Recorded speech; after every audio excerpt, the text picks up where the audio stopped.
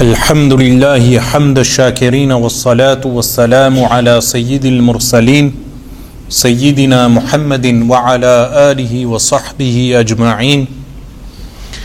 اللهم صل وسلم وبارك على سيدنا محمد طب القلوب ودوائها ونور الأبصار وضيائها وعافية الأبدان وشفائها، وصلى الله وسلم وبارك على سيدنا محمد كلما ذكرك الذاكرون وغفل عن ذكرك الغافلون.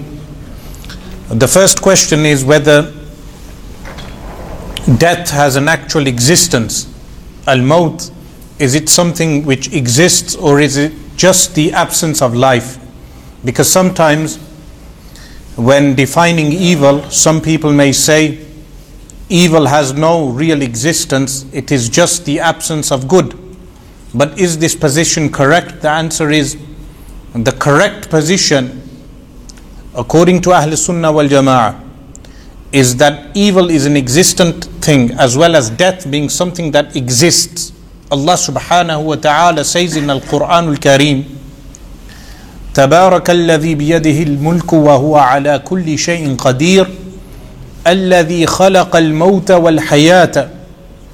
The one who created الذي خلق الموت والحياة ليبلوكم أيكم أحسن عملا. The one who created death and life. So this خلق الموت, he created death, means that death has an actual existence. And this is why on the Day of Judgment, the death, meaning death itself, shall be brought forth on the Day of Judgment in the form of a black ram. This is an existence that death has in the realm known as Alamul Mithal, the world of similitudes.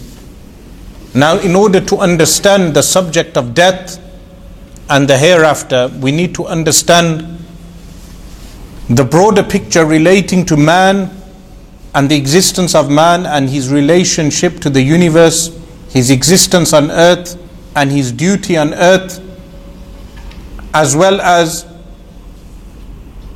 his duty to Allah subhanahu wa ta'ala, his creator. When the Messenger of Allah sallallahu alaihi wasallam was asked regarding three questions in Makkah al-Mukarramah, the Messenger of Allah sallallahu alaihi wasallam pronounced his prophethood, announced his prophethood. And the people who doubted him, they went to the people of the previous scriptures. Those people of the previous scriptures included the Jews, al-Yahud. So they went to the Jews of al-Madinatul Munawwarah. At that time the city of al-Madinatul Munawwarah was known as Yathrib.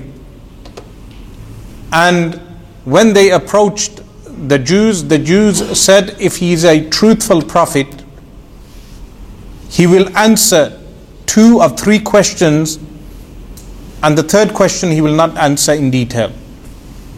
The 3 questions they asked, the first question related to a group of youth that fell asleep in a cave for 300 years. They asked regarding those sleepers. Now, the 300 years was the 300 years of the solar calendar. Otherwise, in the lunar calendar, they fell asleep for 309 years. وَلَبِثُوا فِي كَهْفِهِمْ 300 سِنِينَ وَازْدَادُوا 9. That they remained in their cave for 300 years. وَازْدَادُوا 9, and others have added 9.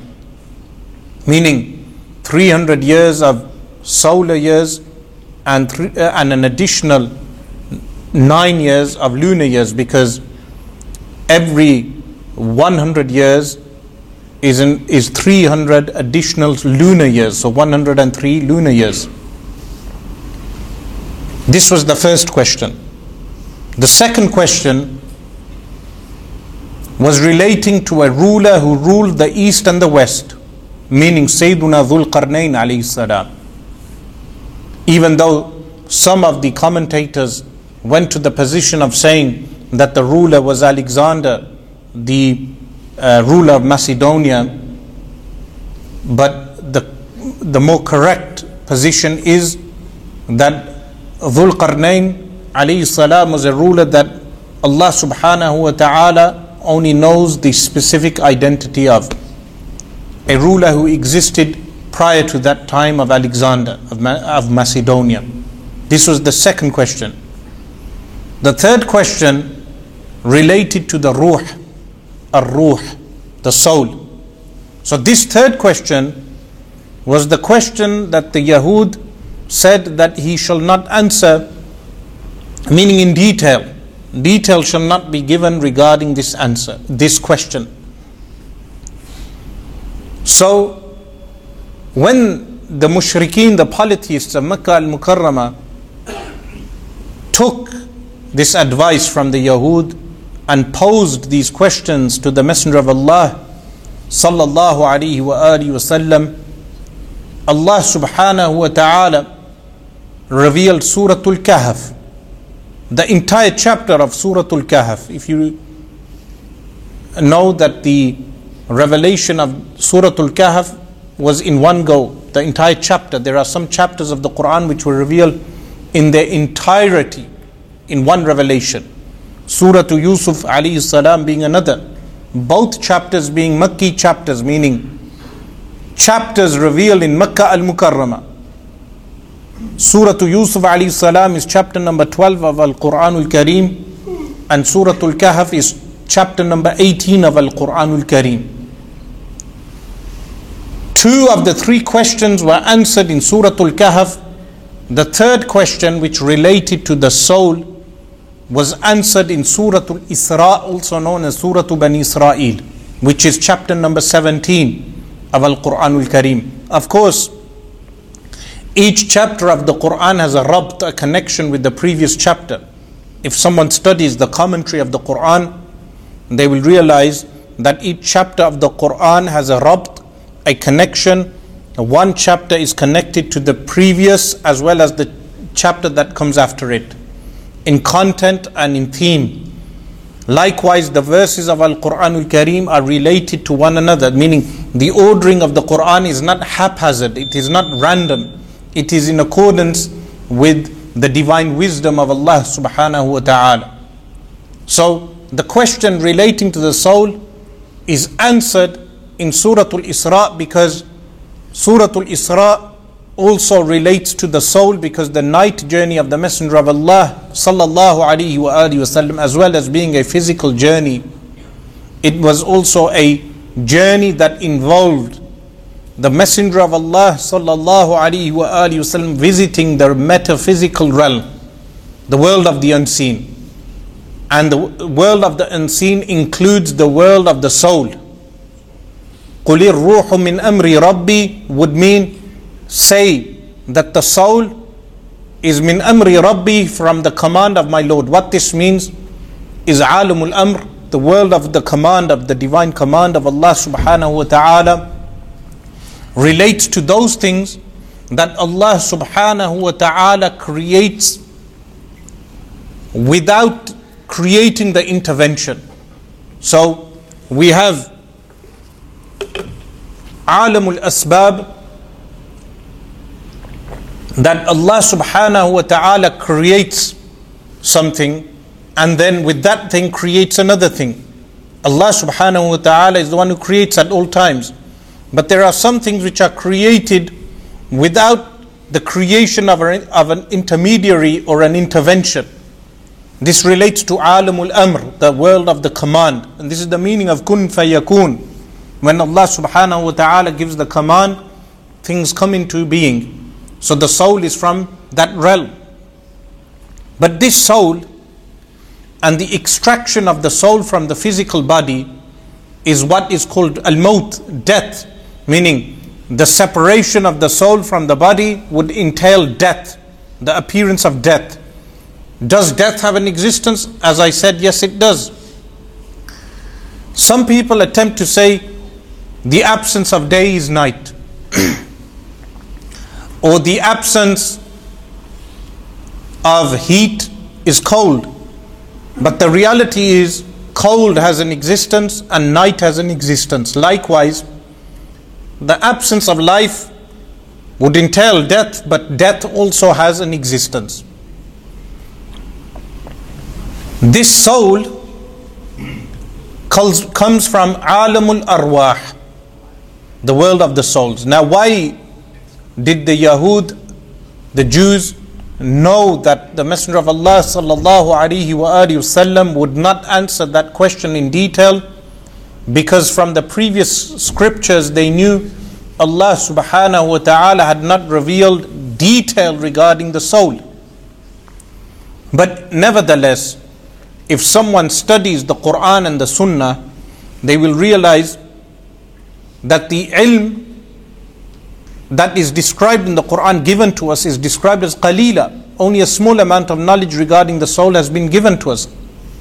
Even with this small amount, we have so much detail in the Quran and the Sunnah regarding the origins of humanity and where humanity is heading. The souls come from Alamul Arwah, the world of the souls. When Allah subhanahu wa ta'ala addressed the souls and said, Alastu bi rabbikum, am I not your Lord?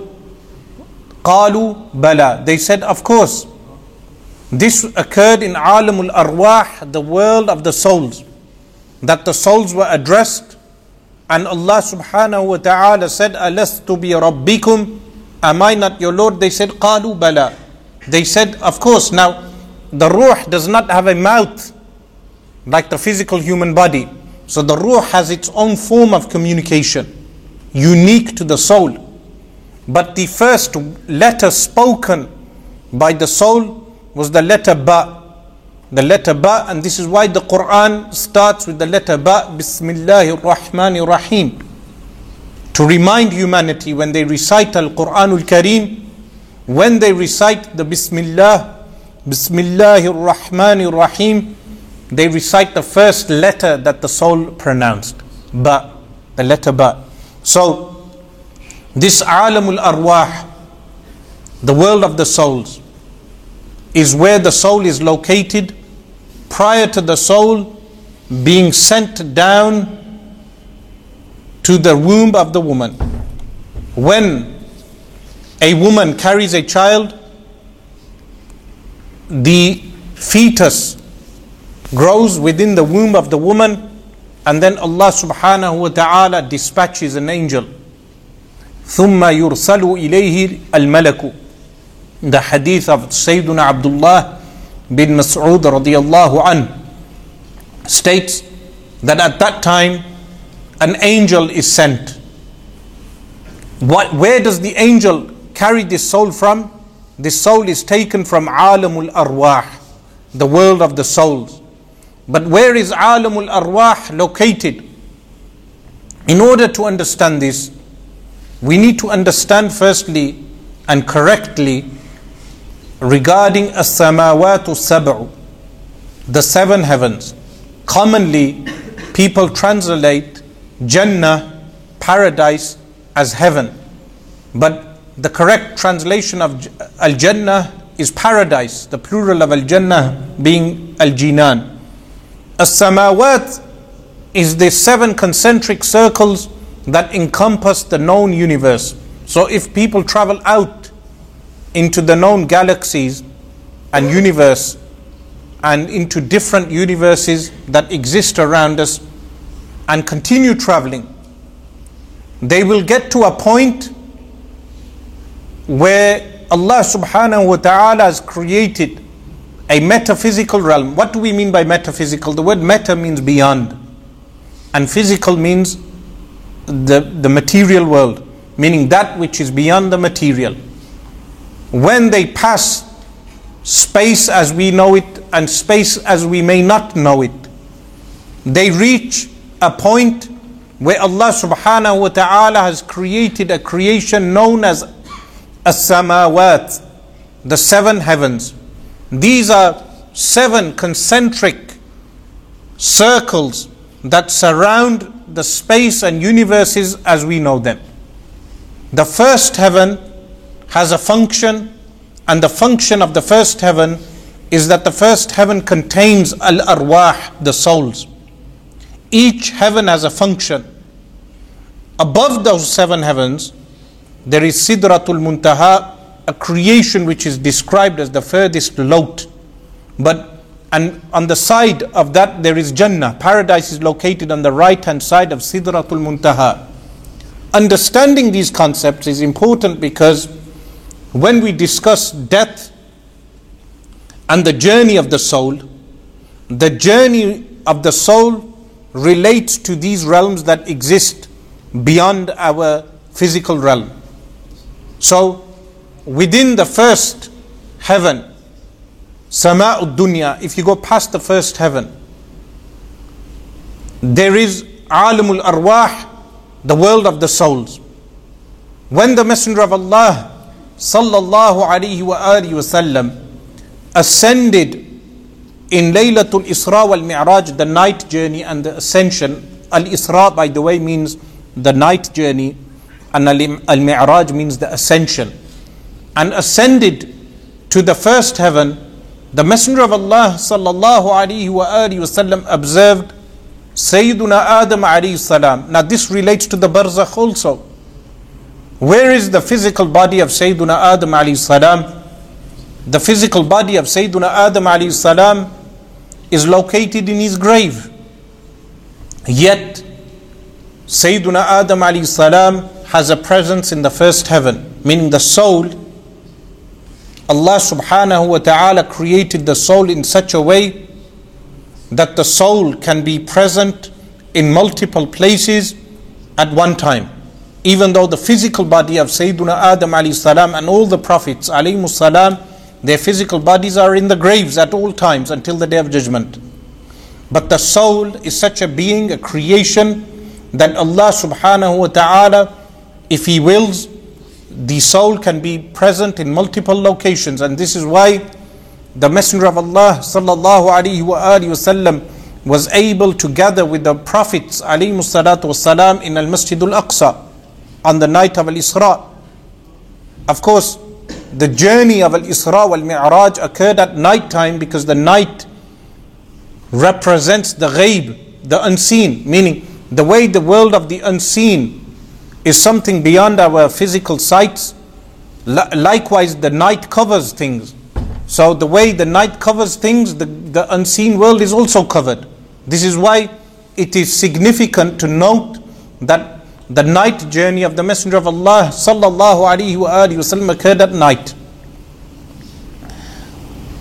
When the Messenger of Allah sallallahu alaihi wasallam witnessed Sayyiduna Adam alayhi salam in the first heaven, he saw Sayyiduna Adam alayhi salam, whenever he would turn his attention to the right hand side, he would see these illuminated souls ascending.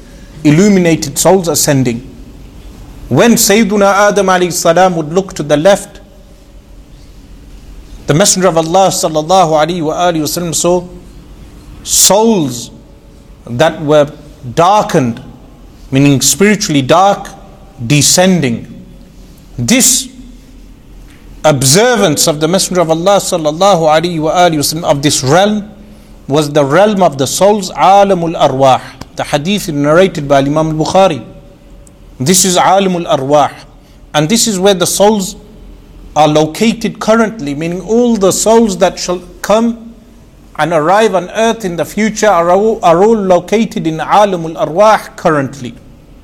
So when a fetus is growing in the womb, in the hadith of Sayyiduna Abdullah bin Mas'ud radiyallahu ta'ala anhu, the fourth hadith of the Arba'in, the 40th hadith of Imam al-Nawawi, Yahya bin Sharaf al-Nawawi rahimahullah ta'ala, the hadith states that the angel is commanded to take the soul. Where does the angel take the soul from? From Alamul Arwah.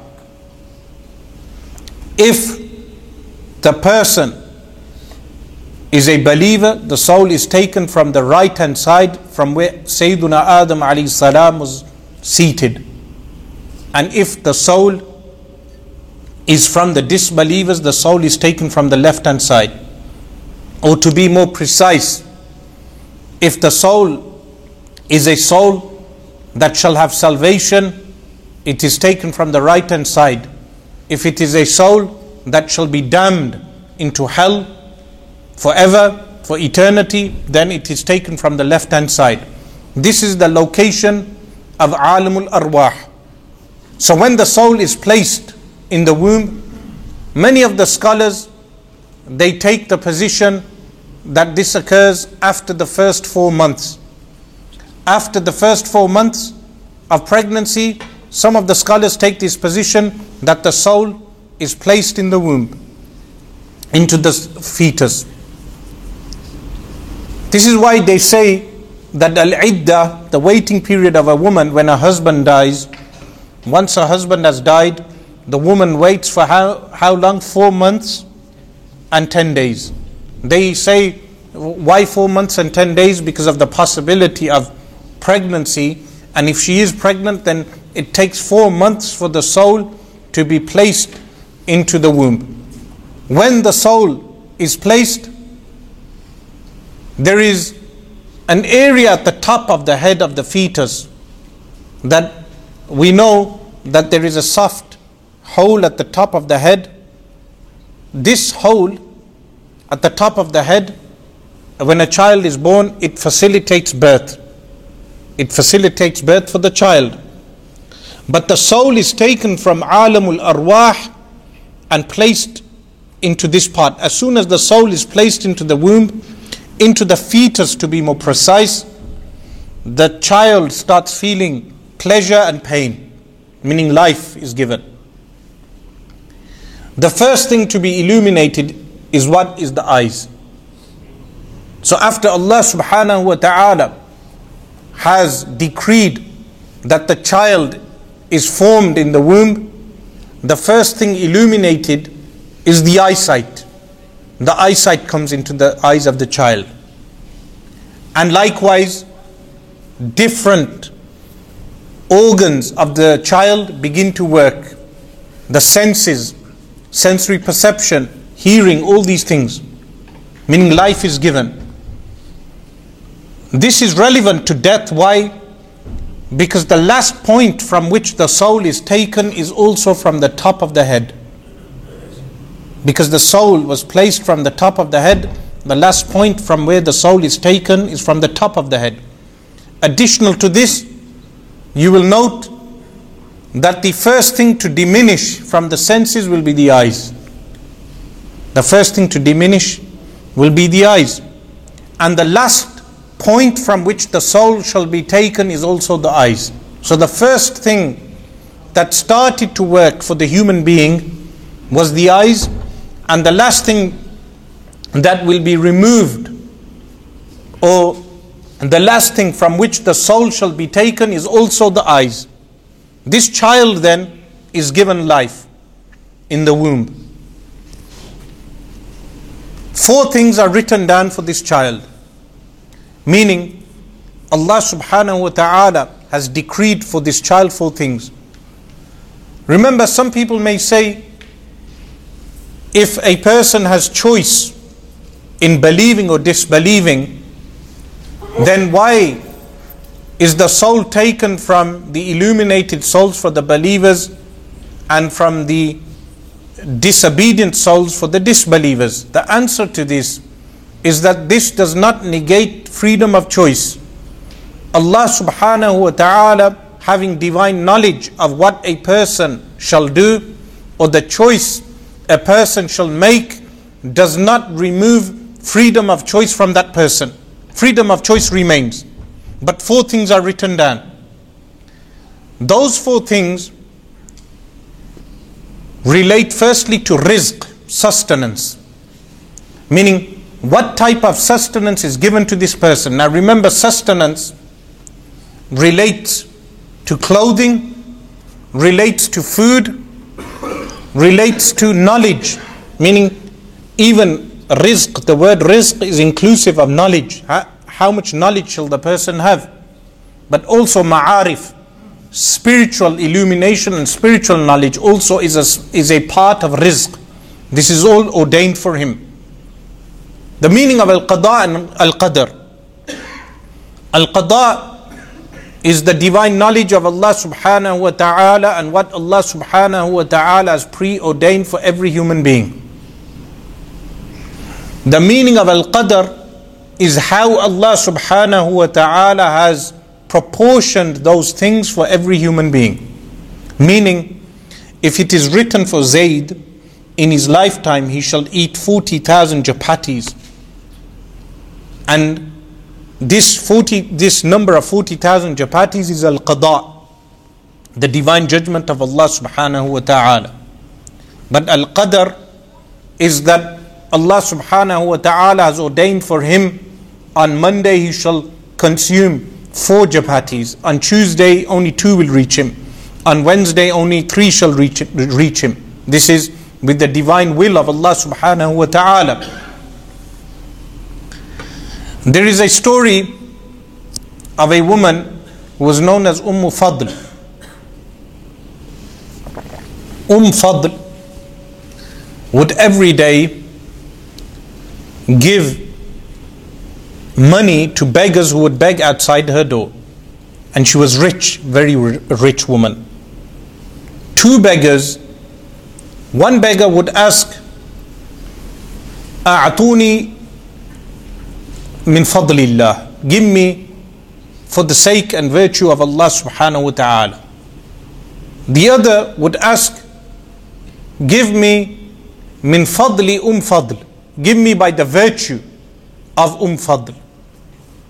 So Fadl, hearing this, every day she would give 2 dirhams to the man who would ask min fadlillah, and she would give every day to the man who would ask min fadli Fadl. She would have a chicken made, a roast chicken, and she would place 10 dirhams inside of the chicken and 2 loaves of bread. So if he had consumed the chicken, he would find 10 dirhams inside of the chicken. But on receiving the chicken, the man would look at the chicken and he would think, my friend is receiving more than I am. So he would say to his friend, buy this chicken from me for 2 dirhams. The friend would agree. So the friend would give him 2 dirhams and take the chicken and the 2 loaves of bread. And he would go home, feed his family the chicken and the 2 loaves of bread. And at the end of the meal, they would find, meaning he had numerous children, he would find 10 dirhams additional to the chicken and take the 10 dirhams. After a while, Fadl inquired. She said to the beggar who was asking by the virtue of Fadl, she inquired, how do you find what I am giving you, meaning the chicken with the chicken with the 2 loaves of bread? He said, my friend receives more, so every day I sell the chicken to him. From this Fadl realized, Inna Allah la yughalabu ala amrihi, that Allah subhanahu wa ta'ala is not ever dominated regarding his command. Meaning, if Allah subhanahu wa ta'ala has decreed for you something, sustenance, then that sustenance shall reach you. So when the fetus is being formed, Allah subhanahu wa ta'ala commands the angels to write down the sustenance of that child. So everything that is written for us shall reach us. La mahala, meaning there is no turning away from this. Whatever clothing has been preordained for us, Allah subhanahu wa ta'ala knows. And if someone believes that they can change the divine plan of Allah subhanahu wa ta'ala, this is totally incorrect. Because whatever Allah subhanahu wa ta'ala has preordained will occur. The other 3 things that are written down is the lifespan of the individual. So his rizq and then his lifespan. Additional to that, his actions. Additional to that, his actions, meaning good deeds or bad deeds. And the 4th thing, shaqiyun am Sa'id. This last sentence means, is he from the wretched people of the hellfire, or is he from the people of paradise? Meaning, where is he destined to go, to paradise or to hellfire? Of course, this does not negate free will, because the person carries this out by freedom of choice. All it means is Allah subhanahu wa ta'ala knows with the divine knowledge that this person shall make the choices of the people of hellfire or make the choices of the people of paradise. Of course, this choice that a person makes can be exemplified in an example that they give regarding two brothers. There were two brothers. One brother outwardly all his life performed the actions of a pious person, meaning praying his 5 daily prayers and additional acts of worship, while his brother was a transgressor. His brother would transgress against Allah subhanahu wa ta'ala. One day, the brother who was a transgressor awoke from an intoxicating sleep, meaning after having taken intoxicants, alcohol, and committing all types of different sins, he found his trousers to be wet with urine, and he realized his disgraced position, his disgraced state, and he decided to repent to Allah subhanahu wa ta'ala. He thought to himself that maybe I should do what my brother does. At the same time, his brother in the upstairs room, his ego, or his desires to be more precise, overwhelmed him. When his desires overwhelmed him, his soul whispered to him that for so long you have been restricting yourself with the Sharia, the commands of the Sharia. You have not been able to enjoy yourself. Why do you not enjoy yourself and fulfill your desires and join your brother, and then at a later time repent to Allah subhanahu wa ta'ala? So he decided, meaning his desires overwhelmed him, he decided to go downstairs to join his brother in sinning. On the way down from the stairs, he stumbled. While his brother was coming up, when he stumbled, he fell on his brother. Both of them fell down the stairs, a flight of stairs, and died. The brother who was ascending the stairs was forgiven by Allah subhanahu wa ta'ala, even though all his life he had been sinning. And the brother who had fallen, who had been performing acts of worship outwardly, but now decided to disobey Allah subhanahu wa ta'ala, he was punished.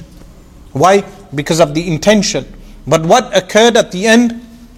The answer is that the hadith of Sayyiduna Abdullah bin Mas'ud radiyallahu anh states that someone may do the actions of paradise, the people of paradise, outwardly, until there is nothing between him and paradise except an arm's length. Then the divine decree overwhelms him. When the decree overwhelms him, he does the actions of the people of hellfire and enters hellfire. Why does he enter hellfire? Because those actions that he did outwardly were in reality for ulterior motives. Meaning, the niyyah, the intention, was never for the sake of Allah subhanahu wa ta'ala. So if the intention of the acts is never for the sake of Allah subhanahu wa ta'ala, what will eventually happen is that Allah subhanahu wa ta'ala will bring out the intention of the person by decreeing that the person does an action which is in disobedience to Allah subhanahu wa ta'ala in accordance with the intention of the heart of the person. So always keep the intention correct and always for the sake of Allah subhanahu wa ta'ala. So the actions of a person are written down. His time of death is also written down. Now what this entails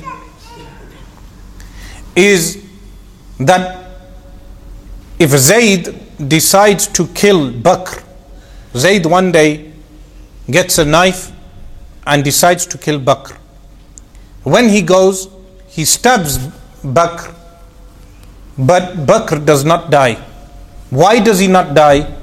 Because even though Zayd may have stabbed Bakr and even punctured the heart, Allah subhanahu wa ta'ala has decreed that his soul not be removed at that point. So this occurs in alamul asbab, the world of means, meaning outwardly Bakr, when stabbed, he will be bleeding, but medics will take care of him, or the outward means of the worldly means, Allah subhanahu wa ta'ala will maintain his life by creating those means for life. But if Allah subhanahu wa ta'ala decrees for Bakr to die, then the decree of Allah subhanahu wa ta'ala would determine the death of Bakr even without Bakr being stabbed, meaning the soul will be removed. The world of means is something Allah subhanahu wa ta'ala has created. But if Allah subhanahu wa ta'ala has not decreed for the death of an individual, then the death of that individual will not occur. So the decree entails that Allah subhanahu wa ta'ala creates the means by which the death of that person occurs. The means can be a murderer who carries out the action, or a car accident, or anything else, whatever Allah subhanahu wa ta'ala decrees. For instance, even if someone decided to hang themselves, when they hang themselves, if Allah subhanahu wa ta'ala has decreed that the soul is not to be taken out, the person may even hang from a ceiling, but the soul is not being taken out. Read about Rasputin, who influenced the Tsar of Russia, a magician they say. At the time of his death, people conspired to kill him. They strangled him, they stabbed him, they shot him with a gun numerous times, but he would not die until eventually they may have hacked him to death and then he died. But that was Allah subhanahu wa ta'ala keeping the soul in Rasputin for as long as Allah subhanahu wa ta'ala willed. So the time of death of someone is written. And the fourth thing is that Allah subhanahu wa ta'ala determines whether that person is shaqiyun or sa'idun. Shaqiyun means from the wretched people of hellfire, or from those people who will reach salvation and enter paradise. These four things are written down. Where are they written? They are written on the forehead, on the hands, and in the unknown world, where Allah subhanahu wa ta'ala places this on the unaq, on the neck. This will be witnessed on the day of judgment, in the unseen realm. With regard to a death,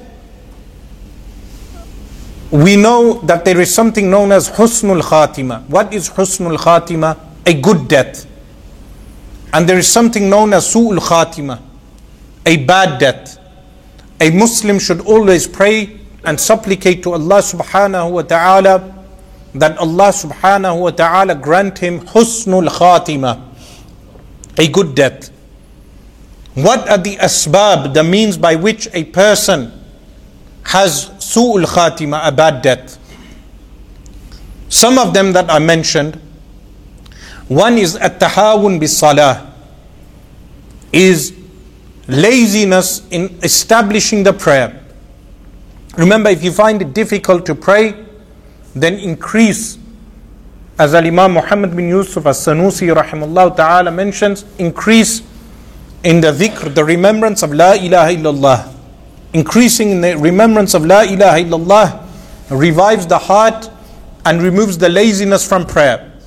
Allah subhanahu wa ta'ala says, وَخَلَفَ مِن بَعْدِهِمْ خَلْفٌ أَضَاعُوا الصَّلَاةَ وَاتَّبَعُوا الشَّهَوَاتِ.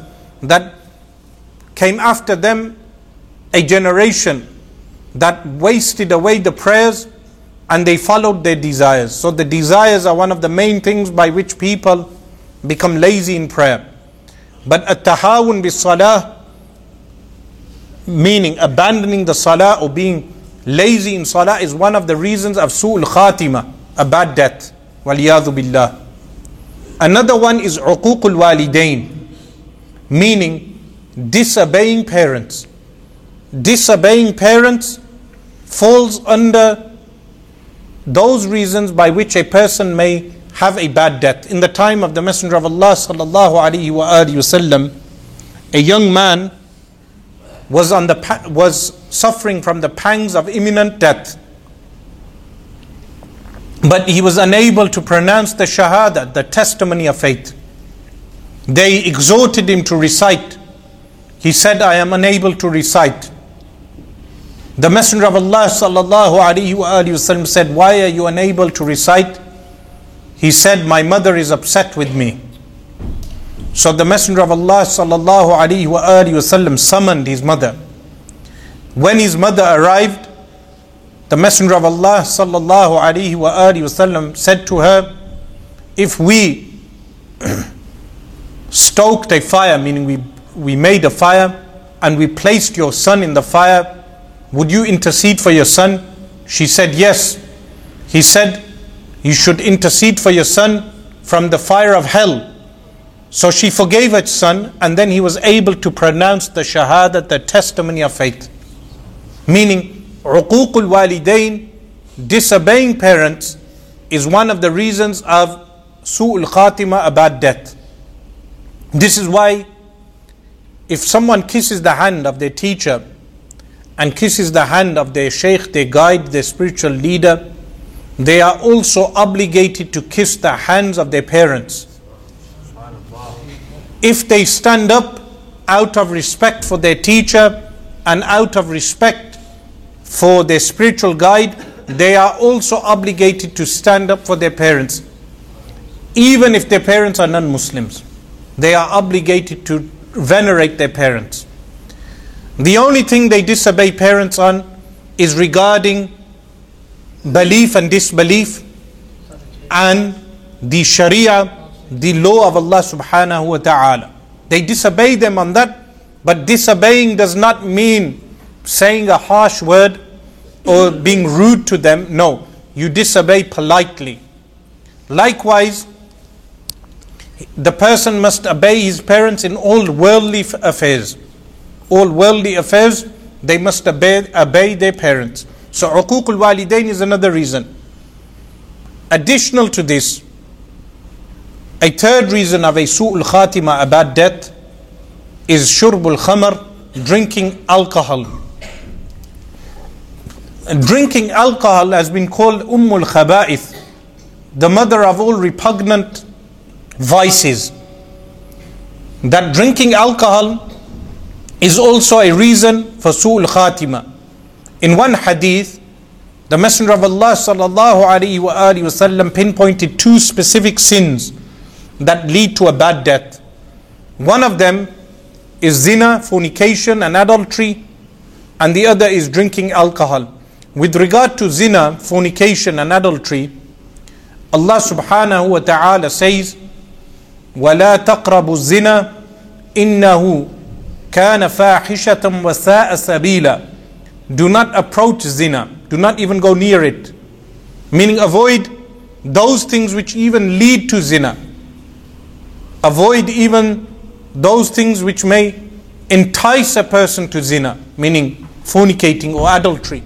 And this is where the divine command of hijab, of veiling between men and women, this is why this command has been given. وَلَا تَقْرَبُوا الزِّنَا إِنَّهُ كَانَ فَاحِشَةً. That this is an act which is a vice, فَاحِشَةً وَسَاءَ سَبِيلًا, and a bad way of releasing the desire. So Allah subhanahu wa ta'ala prohibited zina. But the distinction between zina and alcohol is that with alcohol, the vice of alcohol or the bad effect of alcohol in society is apparent to the observer. With regard to zina, a person needs to think regarding the outcome of zina. The outcome of zina is what? Wherever zina, fornication and adultery becomes widespread, diseases like AIDS and HIV will become rampant. The birth of illegitimate children will become rampant, when every child has the right to know the identity of his or her father. So with illegitimate children being born, so many children are raised without knowing who their father was. Likewise, In some cases it leads to abortion. And in some cases infanticide, where women are killing children. And in places which are poverty stricken, like in Africa, parts of Africa, there are women who would throw the child into a river. And in some places they abandon the child at an orphanage or in a village.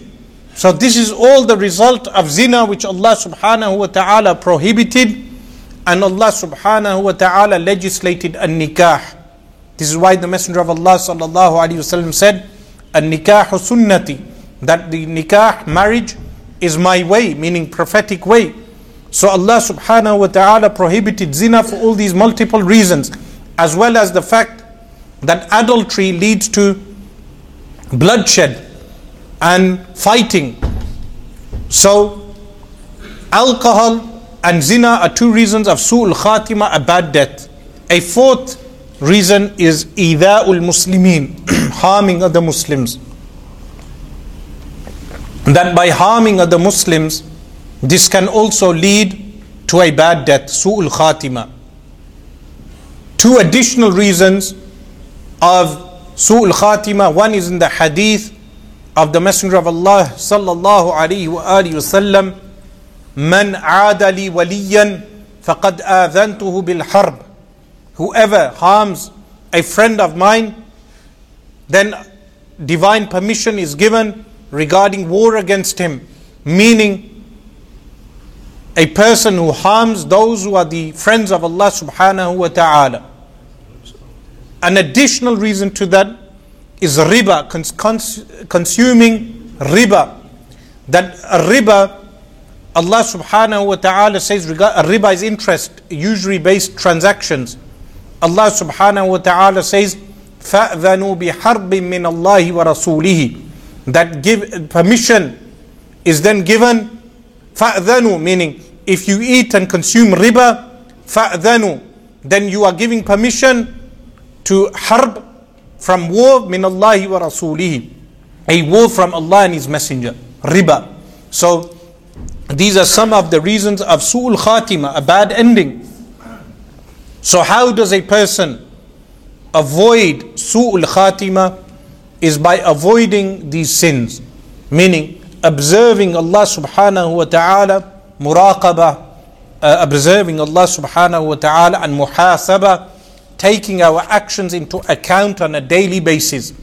When we observe Allah subhanahu wa ta'ala in our transactions, and we do muhasabah of our actions, taking our actions into account on a daily basis, this is something which will facilitate a good husnul khatima, a good ending. So a person who spends his life, he becomes mukallaf at the age of when he reaches maturity. But death is something which comes about where Allah subhanahu wa ta'ala then sends malakul maut. There are 10 angels that every Muslim should know in detail, meaning regarding their basic identity and who they are. For instance, Jibreel alayhi salam, Israfil alayhi salam, likewise Mikail alayhi salam, likewise Al-Munkar wa Nakir, the two angels of the grave, Al-Raqib wal-Atid, the angels who write down the deeds on the right and left side. The deeds are such a thing that when you intend to do a good deed, the angel on the right writes down one good deed by just your intention. When we say write down, it does not entail a notepad like the way we have notepads in this world. No, it relates to a reality which is beyond this physical realm. Like in previous times, when people would use the word tablet or pad, they would refer to a tablet, meaning made from stone, a tablet made from stone, or a pad made from paper. Now when people use the same word, they mean something else. But likewise, some of the words in the Quran have the same word as those things in this world, but the reality of those things is different to those things in this world. So the angel writes down one good deed. When you carry out the good deed, then the angel writes down 10 good deeds. Later on, those 10 good deeds are multiplied by 700. Likewise, when a person intends a bad deed, the angel does not write down any bad deed.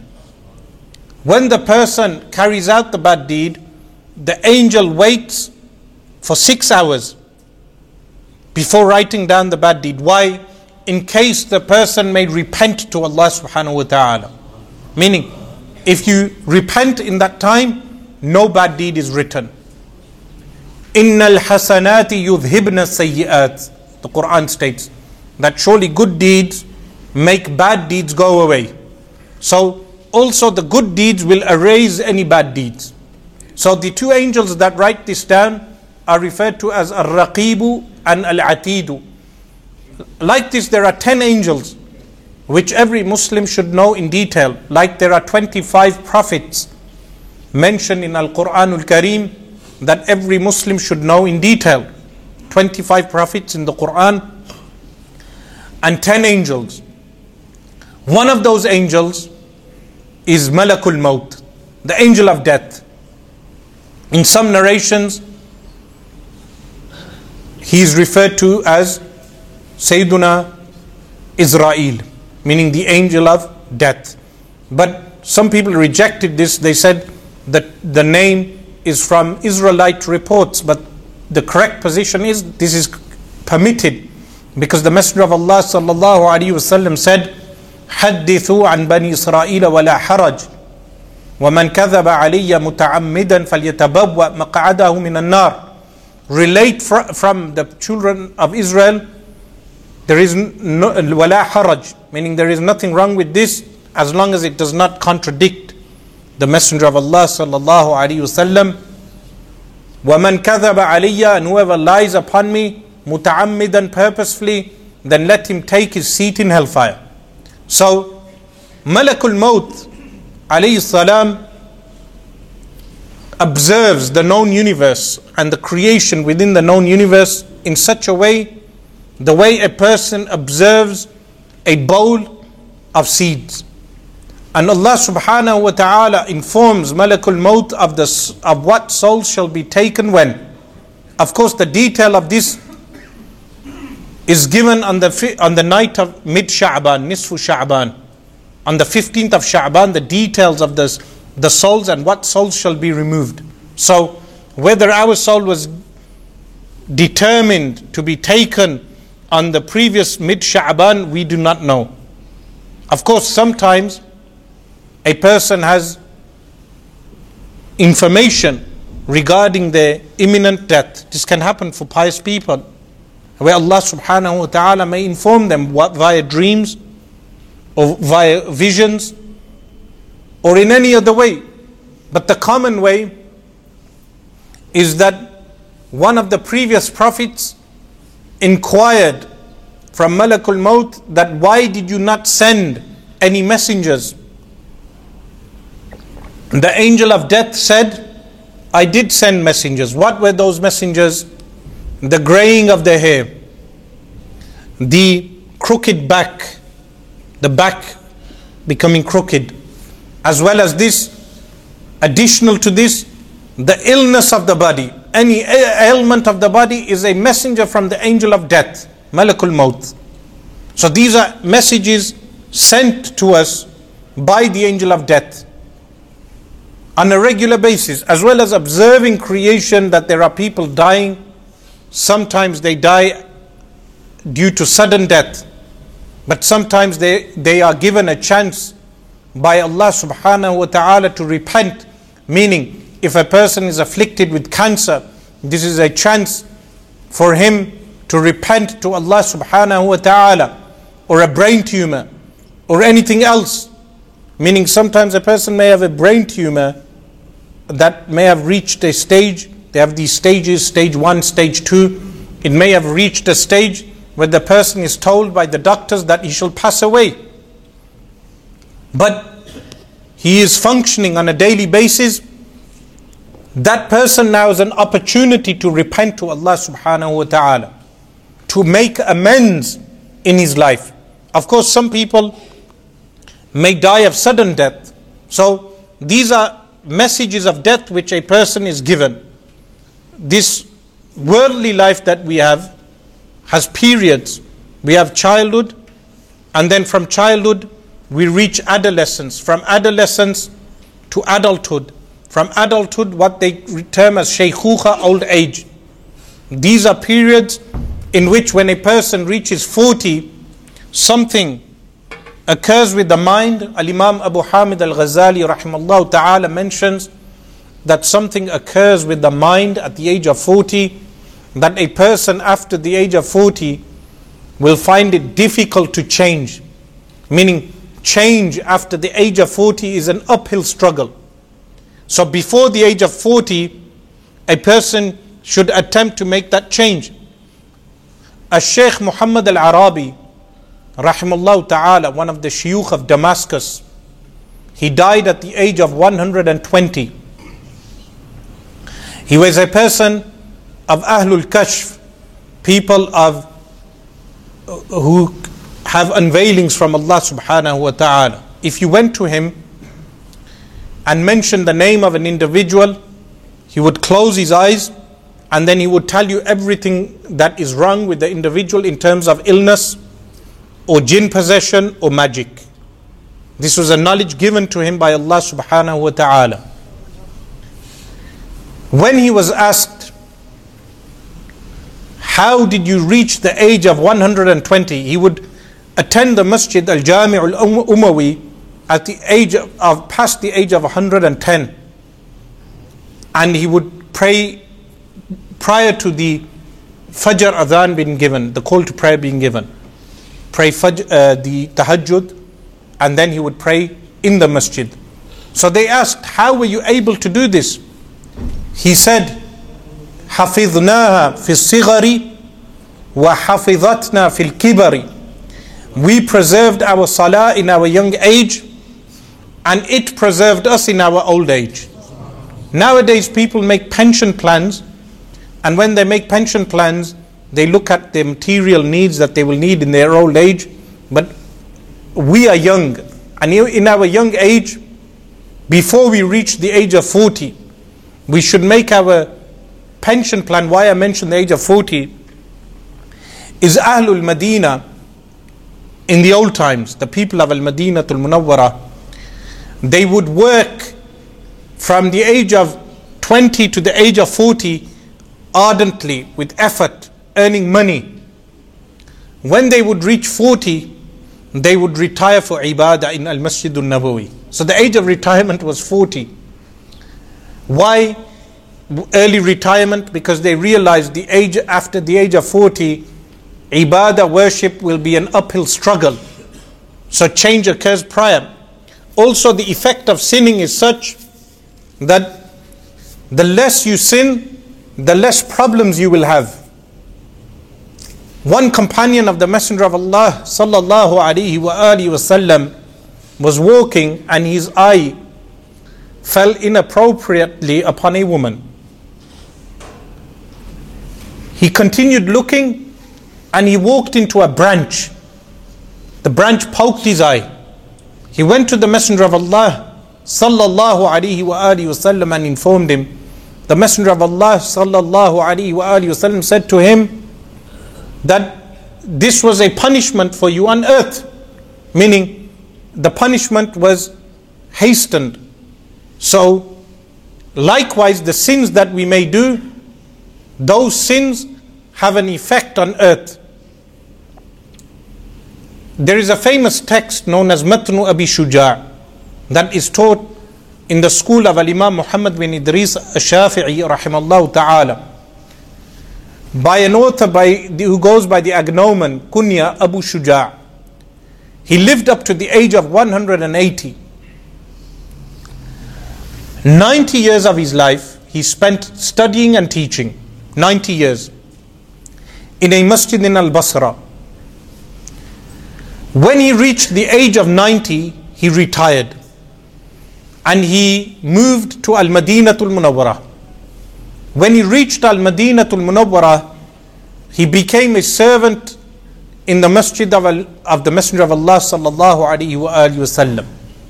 What he would do is, roll the rugs, place oil in the lamps, clean anything that needs cleaning, and he served in the masjid of the Messenger of Allah sallallahu alaihi wasallam until he reached the age of 180, meaning 90 years he lived additional, 180 years. This, of course, is a rare occurrence, because most of the ages of the Muslims is between 60 and 70. Majority of people pass away between 60 and 70.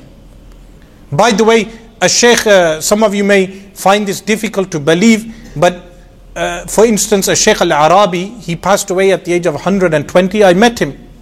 Likewise, a Sheikh Ahmad Habbal passed away at the age of 108 or the age of 109.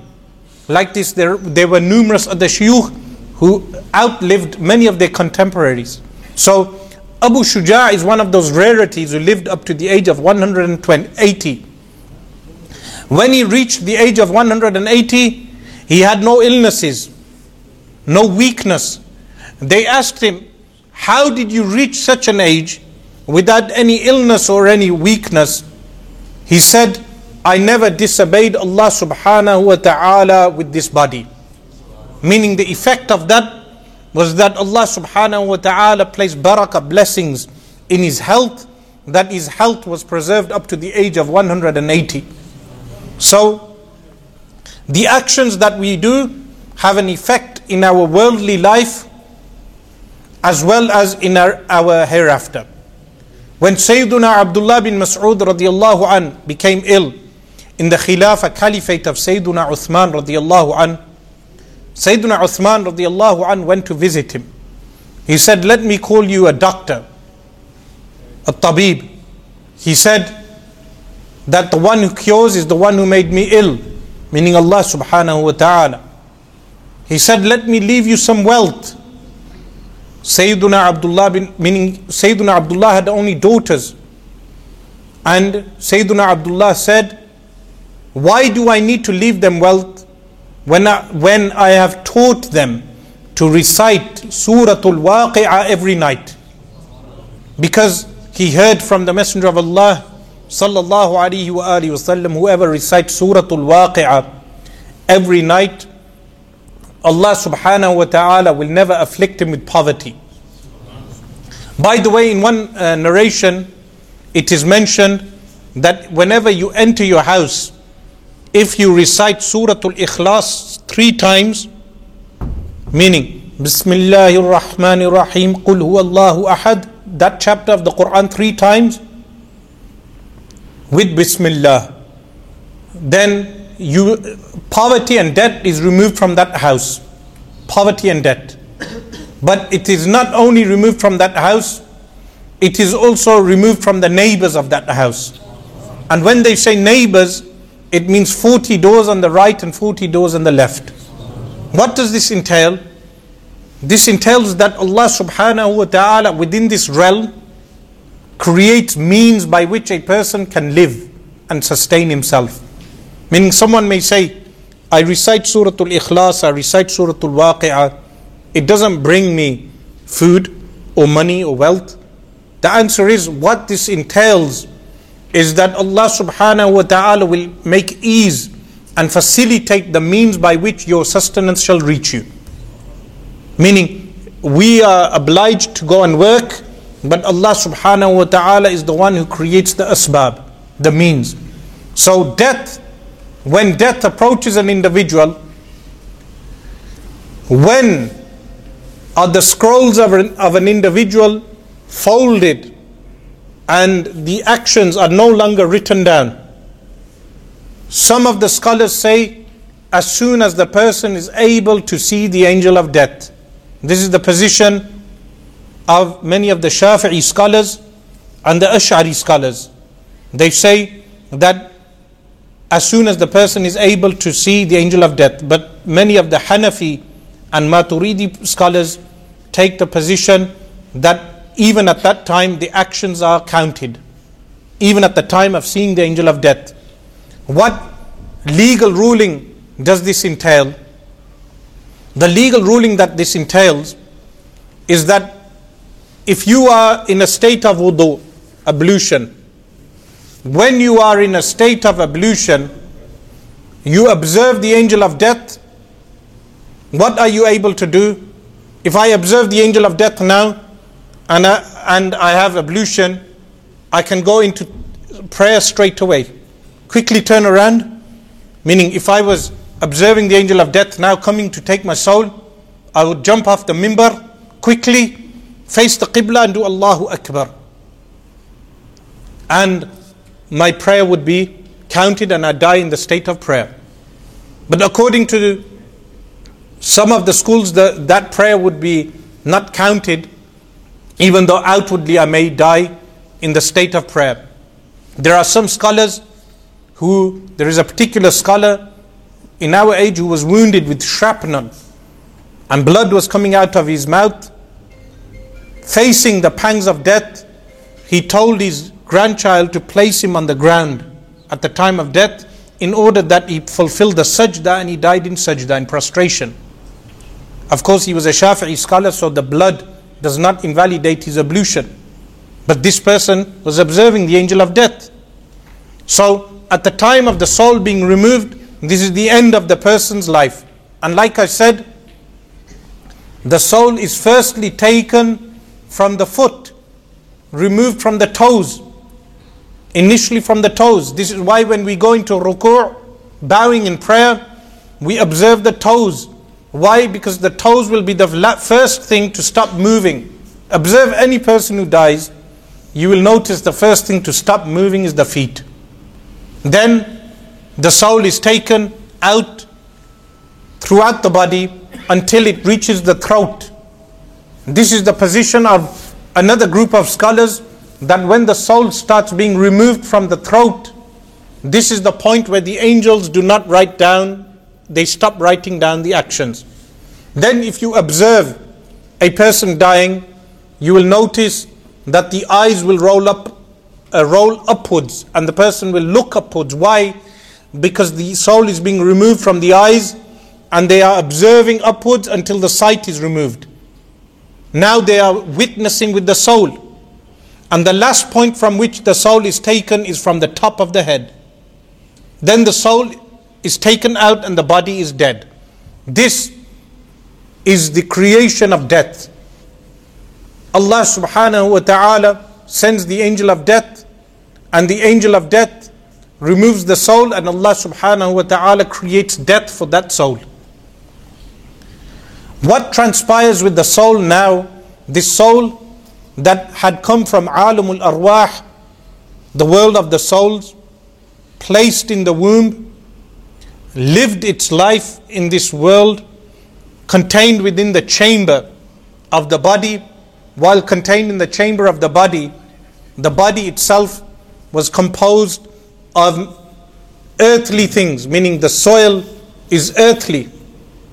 Someone may say, how are we made from soil? The response is that the food that you eat comes from the ground. Vegetables, fruit, even the meat that you eat is made from what? Where do the sheep and the cows that we consume graze upon? What do they graze upon? They graze upon grass. Grass comes from the ground. So everything comes from the ground. Our physical material body is made from soil. So this body has its needs. What are those needs?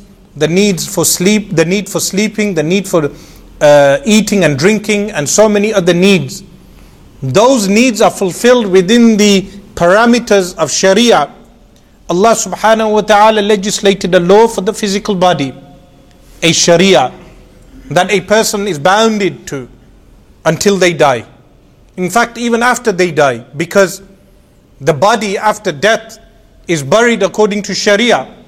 The shroud is according to Sharia. The distribution of wealth is according to Sharia. Sharia overlooks the worldly material needs of people.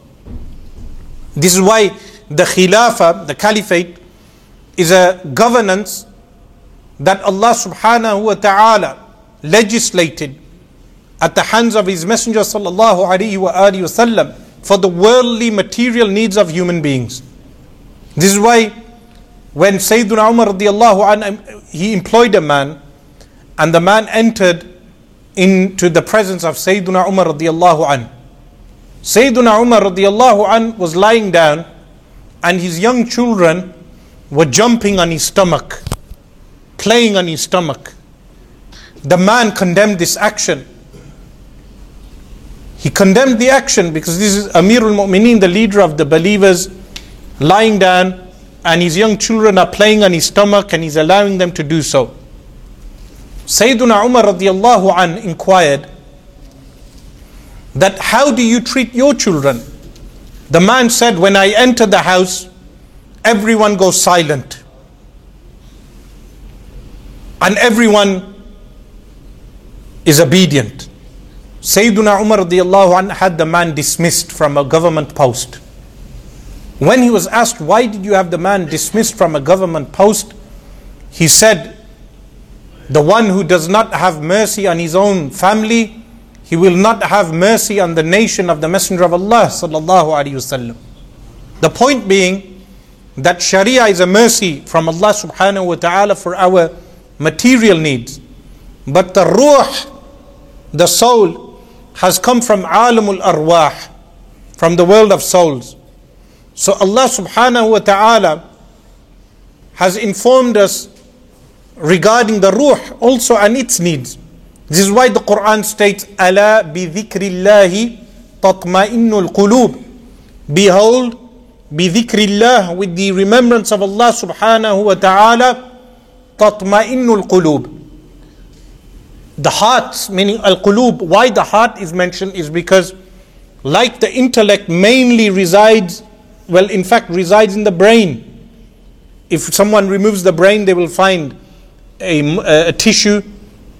But what resides inside of that brain when it is active is the intellect. Likewise in the eyes, what resides in the eyes is eyesight. The heart is where the soul resides, the ruh. And the need of the ruh is dhikrullah, the remembrance of Allah subhanahu wa ta'ala.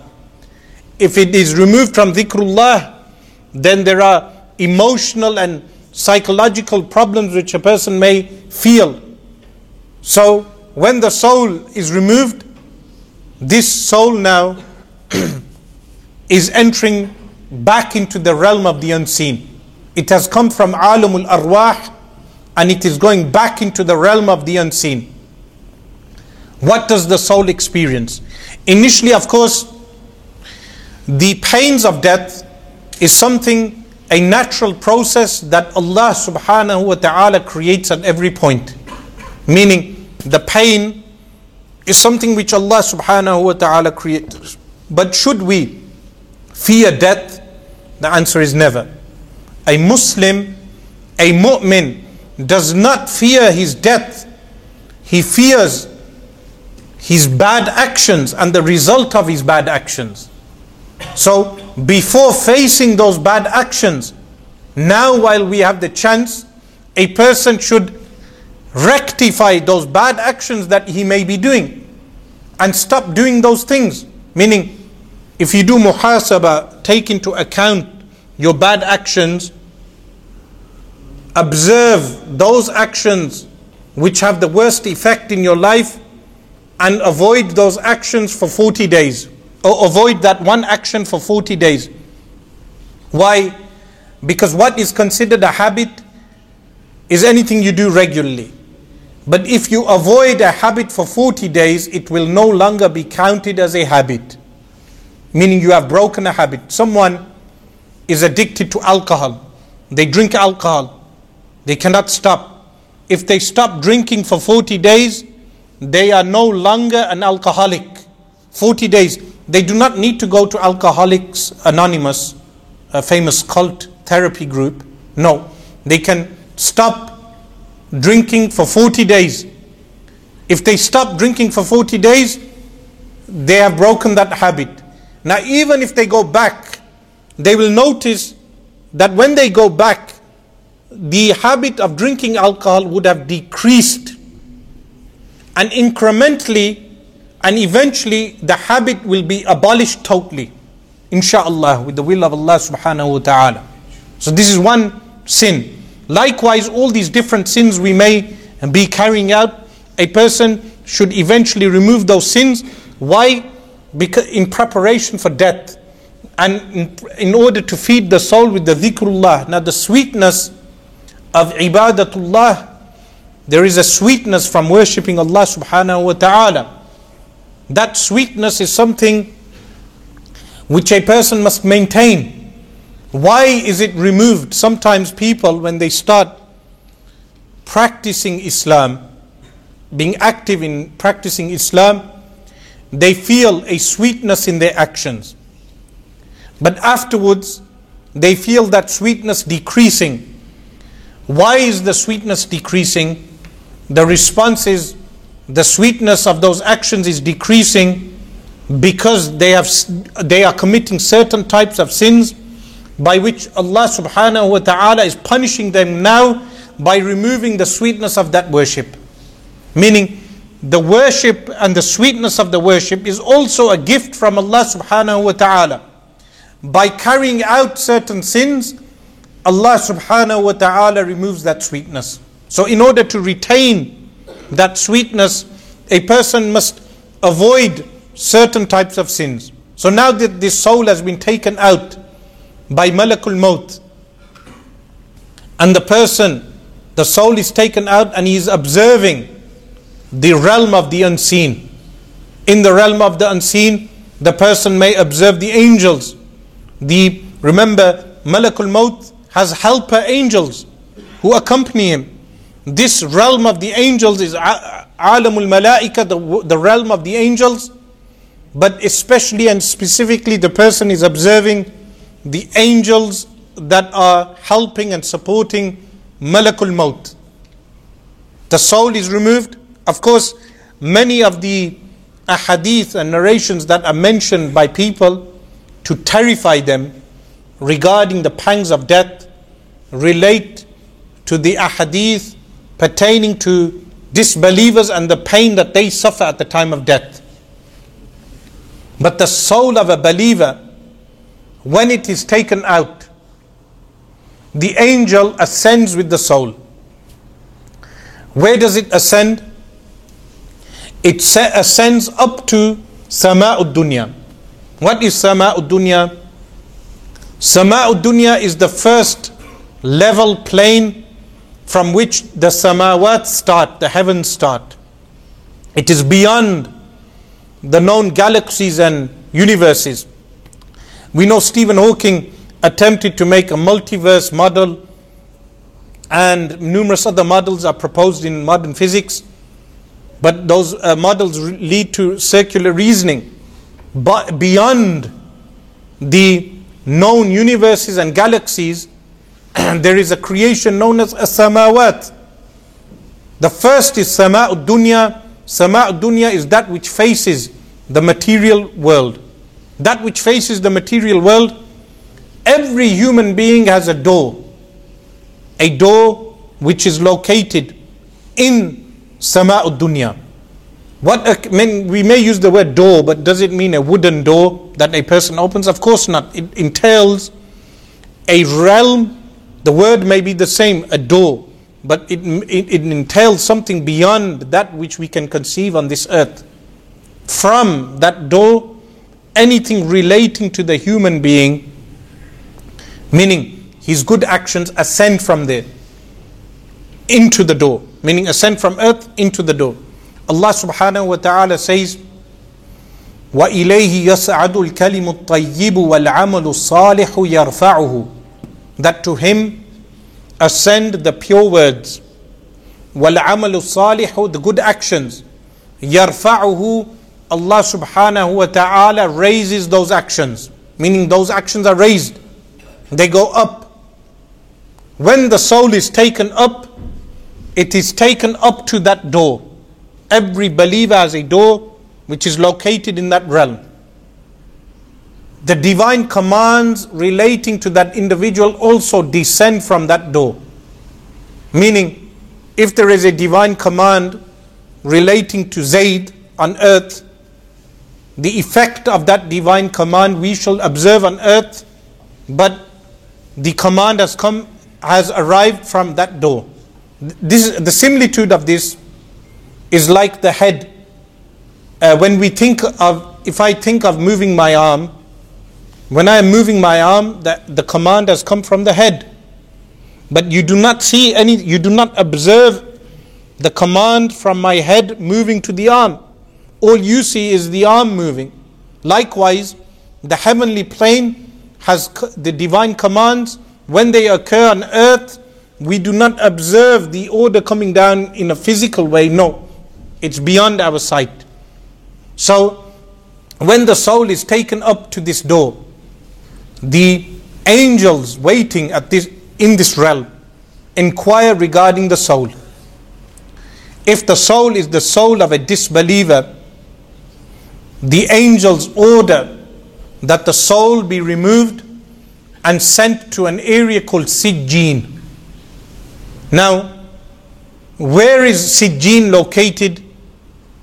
Like I mentioned that there are 7 concentric circles which are known as as-samawat below planet Earth, meaning firstly the central point of planet Earth is the Kaaba, al-Ka'batul Musharrafa, not the North Pole.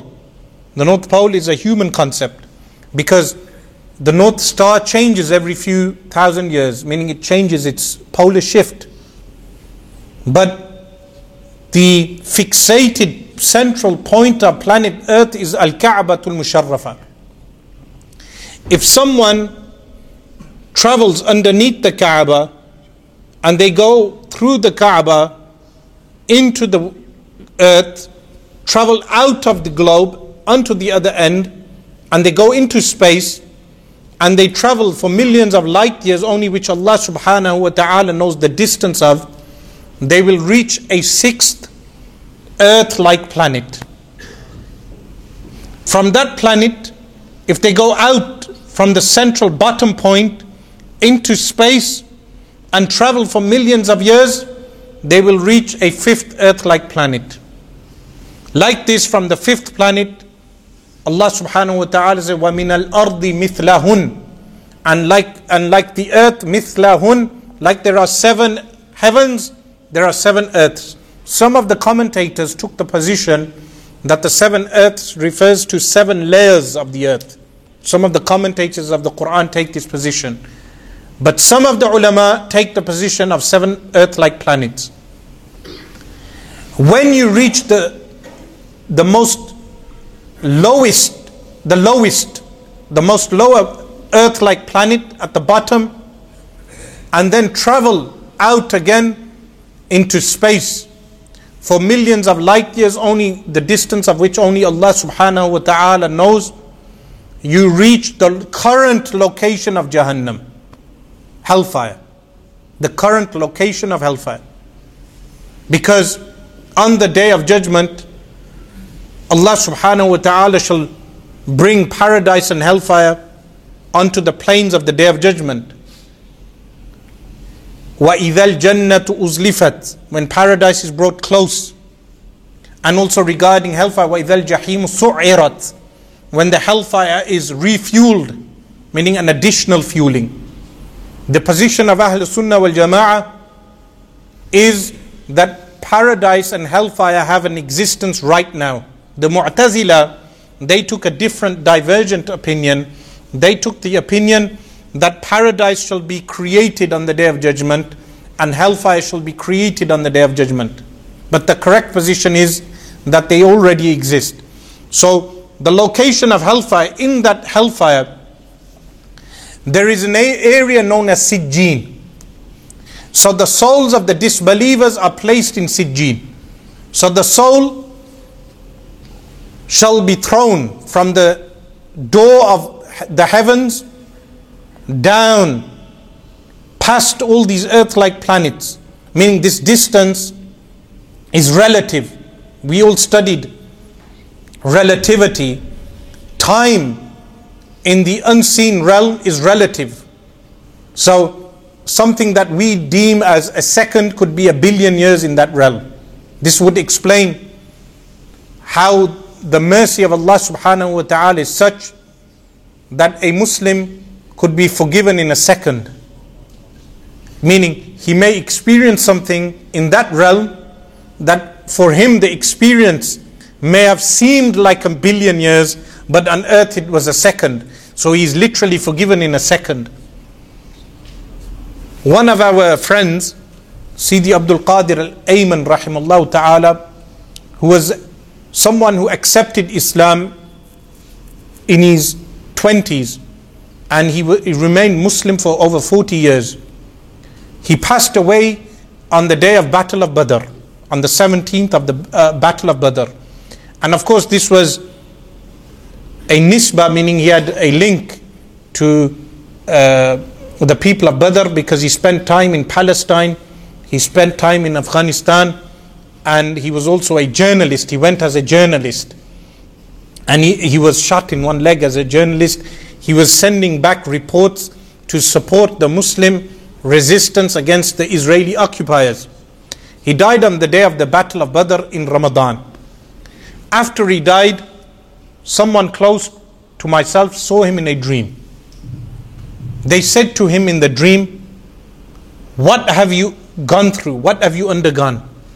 He said, "Muslims on earth," meaning when he had left planet earth, meaning Muslims he knew, underestimate the mercy of Allah subhanahu wa ta'ala. This was a real dream. So the intense mercy of Allah subhanahu wa ta'ala for a believer. So the soul of the believer is taken up to the doors of Sama'ud Dunya. If his actions are such actions that they were being accepted and were ascending, then the angels will give permission for him to enter the doors of the Samawat, the heavens, so he can observe the kingdom of Allah subhanahu wa ta'ala with his soul.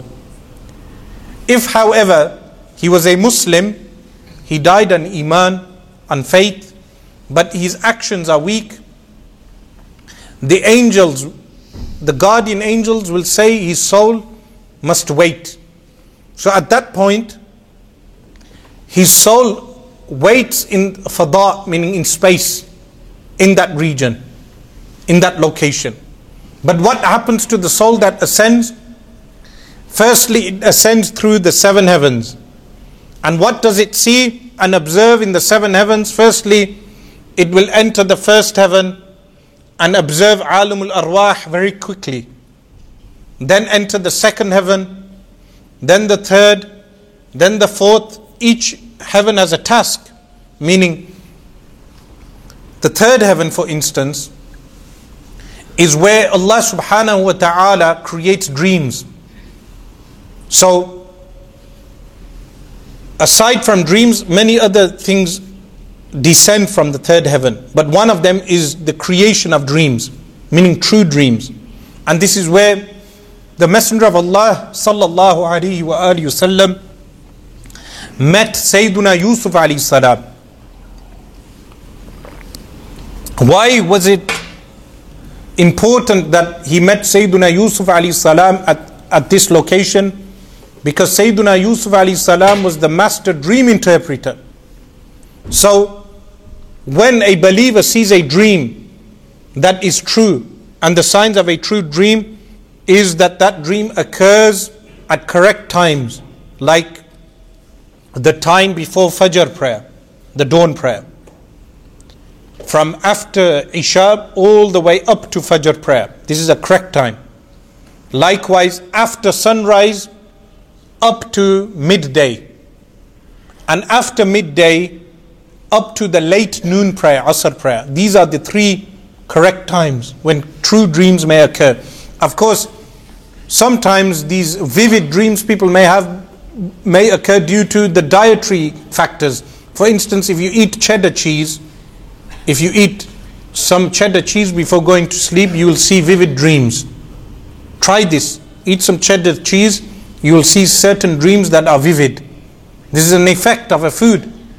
But this is why the dream interpreter only interprets 1 out of every 40 dreams. Why? Because the master dream interpreter takes into account numerous things regarding the dreamer, like his diet, his lifestyle, what time he may have witnessed the dream, and other factors. Those who have knowledge of dream interpretation would know regarding this, not only from books, meaning it's ilm ladunni, a knowledge given by Allah subhanahu wa ta'ala. This realm that the person has entered is known as alamul mithal, the world of similitudes. Now this alamul mithal is so huge. The example of alamul mithal is such that the way you have a child, a fetus in the womb, when that child is born, how huge is this universe in comparison to the womb? Very large. Likewise, when the soul leaves this body, the world that the soul is witnessing now is so huge, the similitude is like the child leaving the womb into this world, the soul going into that world is also experiencing something greater. In fact, Alamul Mithal is the largest creation of Allah subhanahu wa ta'ala. Meaning, you have the arsh of Allah subhanahu wa ta'ala also. But that is included in the metaphysical realm that the person is observing. Whatever they are observing. So when the soul passes through these 7 heavens, it reaches a point of reaching Sidratul Muntaha. On the right hand side of Sidratul Muntaha is located Al-Jannah, paradise. Within paradise is an area known as Illiyun. The soul is then deposited within Illiyun. The soul is placed within Illiyun. Now, they have some disagreement regarding the souls of disbelievers. Some of the scholars say that the souls are placed in an area in Yemen, the disbelievers' souls, and others have said that the believers' souls are placed in the black stone. But the correct position is that they are placed, the souls of the believers are placed in Illiyun, and the souls of the disbelievers are placed in Sijjin. Now the human being is dead on earth. What occurs is a reconnection between the soul and the body. The connection may be weak. The connection is not the same as it was before. When we observe the body, we observe a dead body. But the body nevertheless has a weak connection with the soul. So whatever the soul may be experiencing, it has a connection with the body. Likewise, whatever the body will experience, the soul will experience. And this is known as barzakh. But why is this referred to as barzakh? And is barzakh referred to in Al-Quran Al-Kareem? Firstly, the word barzakh refers to a barrier. بَيْنَهُمَا بَرْزَخٌ لَا يَبْغِيَانِ. Allah subhanahu wa ta'ala mentions 2 types of seas. بَيْنَهُمَا بَرْزَخٌ لَا يَبْغِيَانِ. These 2 seas have a barrier and they do not intermingle. They do not submerge. Likewise, وَمِن وَرَائِهِمْ بَرْزَخٌ إِلَى يَوْمِ يُبْعَثُونَ. And ahead of them, meaning the people ahead of them. وَمِن وَرَائِهِمْ. وَرَائِهِمْ means ahead. Wara can mean behind, but here it means ahead. بَرْزَخٌ إِلَى يَوْمِ يُبْعَثُونَ. To the day that when they shall be resurrected. There is a barzakh. So why is this called a barrier situation? Because on earth we are observing the dead body, and what we are observing is some of the human being, but the rest of that human being is in an unseen world. So the person is baina bain. He is in barzakh, meaning he is in between 2 worlds. His body, his physical body is in this realm, but his soul has ascended to the other realm. So this is referred to as barzakh. This world of the barzakh now, the person experiences numerous things. For instance, sometimes before dying, what is mentioned by Imam Jalaluddin Abdul Rahman as-Suyuti rahimallahu ta'ala is that sometimes the angels appear in the form of birds and they smell the forehead, the hands and the knees and the feet. Why do they do this? Meaning outwardly, if someone were to observe them, they would think they are smelling, but they are not smelling. They are observing and checking if the person has any good deeds. If he has good deeds, they know that the soul shall be taken out and extracted with rifq, meaning with subtlety. But if they know the soul has no good deeds, they will extract the soul with severity. These are things that the angels observe.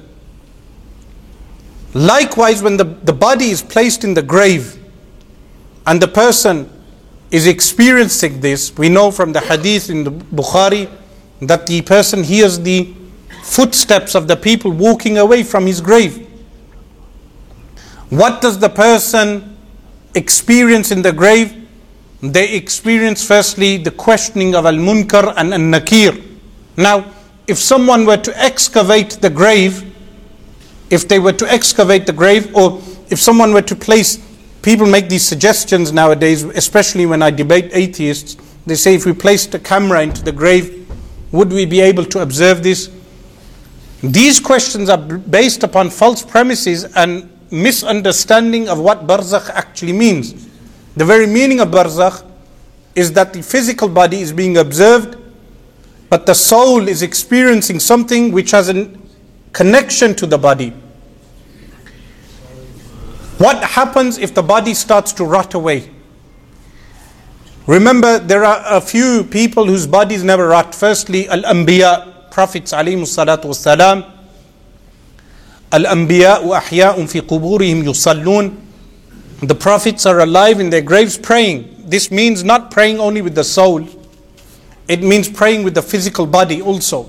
This is why the Messenger of Allah sallallahu alayhi wa alihi wasallam passed by the grave of Musa alayhi salam, and he said, وَهُوَ قَائِمٌ يُصَلِّي عِنْدَ الْكَثِيبِ الْأَحْمَرِ وَهُوَ قَائِمٌ يُصَلِّي. The hadith states, مَرَرْتُ بِقَبْرِ مُوسَى عِنْدَ الْكَثِيبِ الْأَحْمَرِ. I passed by the grave of Musa alayhi salam under a dune hill, a red dune hill. Underneath the grave, Sayyiduna Musa alayhi salatu wasalam was standing up and praying. This means the physical body as well as the soul, the prophets have a very unique life in the graves. Some of the believers, their bodies do not rot. Meaning a shaheed, a martyr whose martyrdom is accepted. Outwardly we may think many people are shaheed, but if someone excavates their grave, the body is rotting. Why is the body rotting? Because their martyrdom was not accepted. Because on the day of judgment, the three people who will be resurrected and will be burnt first, one is a scholar or a reciter of the Quran who did so out of ostentation. The second is a person who fought in the way of Allah subhanahu wa ta'ala outwardly and died, but in reality he did this out of ostentation. And the third is a person who gave wealth outwardly for the sake of Allah, but in reality for ostentation. These three, the hellfire shall be fueled with them first. So if the body is rotting, it means his martyrdom was not accepted. Otherwise, it is decisively mentioned in the Quran that they are alive. The third is a mu'adhin whose adhan has been accepted by Allah subhanahu wa ta'ala. And some of the friends of Allah subhanahu wa ta'ala, not all but some of them. So this body now, when it starts to disintegrate, the rest of the Muslims or disbelievers, what occurs with the body? And some people ask the question, if the body is consumed by a wolf or a lion in the wild, or predators in the wild, or if the body is drowned and disintegrates, fragments into the sea, where does the punishment of the grave occur? The response is that Allah subhanahu wa ta'ala preserves a part of the body which is referred to as ajabu dhamb, the base of the spine, which is known as the coccyx bone. This bone remains.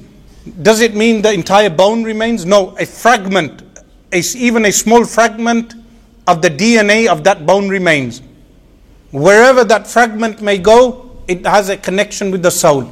So for instance, a person dies in the wilderness, his body fragments and disintegrates into the soil.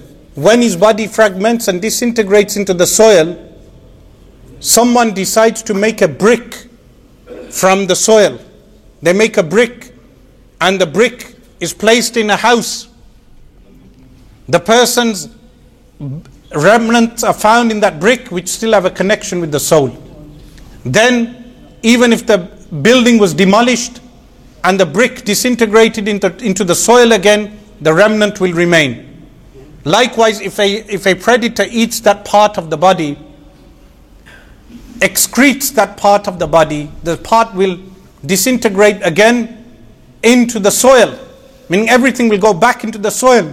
Then on the Day of Judgment, Allah subhanahu wa ta'ala will send down ma'ul hayat, the water of life. This water of life is not like the water on earth. It enters every nook and cranny, every part of the earth, and it reaches the remnants of the coccyx bone, the ajabul dhanb, and from that the body is remade. Allah subhanahu wa ta'ala recreates the body. This is the response to those people who ask what happens to the person in the grave once the body has fragmented.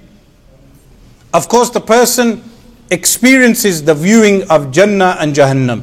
We ask Allah subhanahu wa ta'ala to enable us to reflect on some of those things which have been mentioned.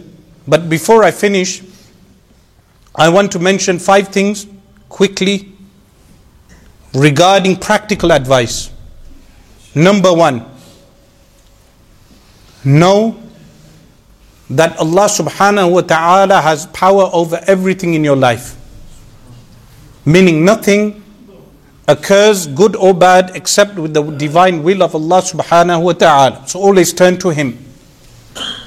If you have this belief firmly in the heart, this will affect how you undertake your daily routines and daily dealings with other people and with yourself. This is the first thing. Like the story of Fadl, meaning the way the money and the rizq would reach the man who would ask bi fadlillah, with the virtue, by the virtue of Allah subhanahu wa ta'ala. The second is establish your salah. Establish your prayers in the congregation as much as possible. If you are not able to do all your 5 daily prayers in the masjid, pray your Fajr, dawn prayer in the masjid, and your Isha prayer in the masjid. Why?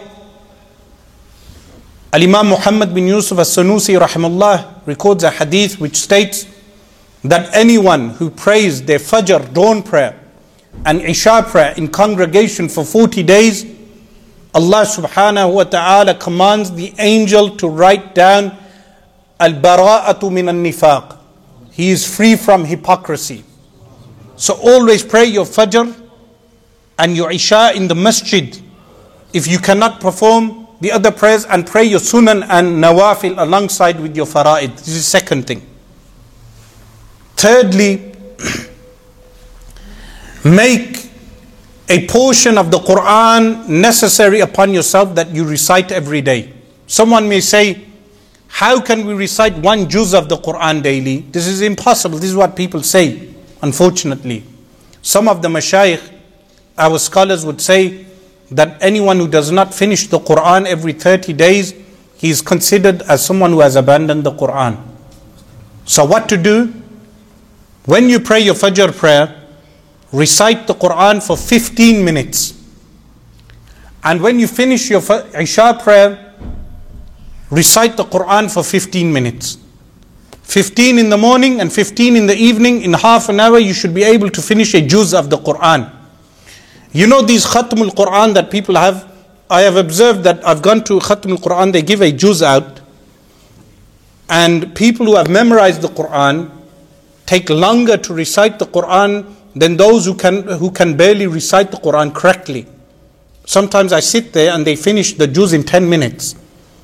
So these people who cannot even recite the Quran correctly are finishing the juz in 10 minutes.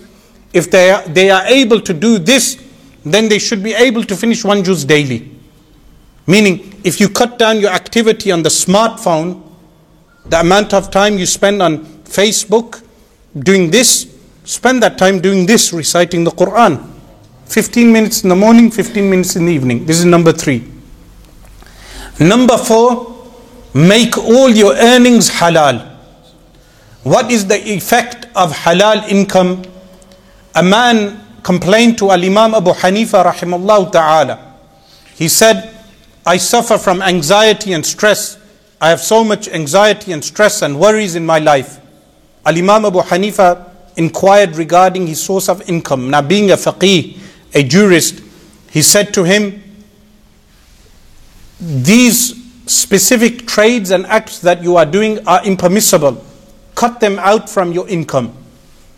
His income went down from 5 dinar, 5 golden coins on a weekly basis or whatever daily basis, to 3 dinar, meaning his income went down. A month later, he came back to Al-Imam Abu Hanifa rahimahullah ta'ala and he said, I am very happy with my life. Everything is going correct. And he went away. People around Al-Imam Abu Hanifa rahimahullah ta'ala were surprised. They said, how can everything be going correct when his income has gone down? Al-Imam Abu Hanifa rahimahullah ta'ala said, the 2 additional dinar he was earning was from what we term as mal mashbuh, doubtful wealth. When he removed that doubtful wealth, note not haram wealth, doubtful. When he removed the doubtful wealth, Allah subhanahu wa ta'ala made him happy with his halal wealth, meaning the barakah and blessings of halal income. So many people today want to earn quick money but haram, and they have no satisfaction in their lives.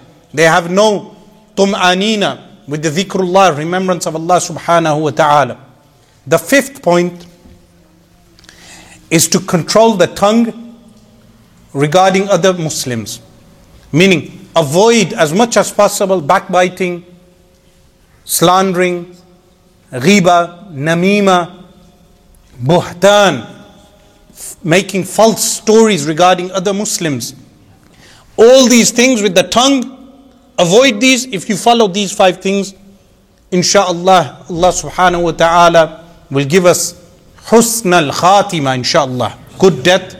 And those of us who have qada prayers to make, how do you do qada prayers? Meaning, if you follow this advice, you avoid haram, you avoid the haram, meaning most of the haram you can sum up as being haram to do with abandoning salah, haram to do with intoxicants, alcohol and drugs, haram to do with zina, anything within the rubric of zina, haram to do with the sins of the tongue, and haram to do with income.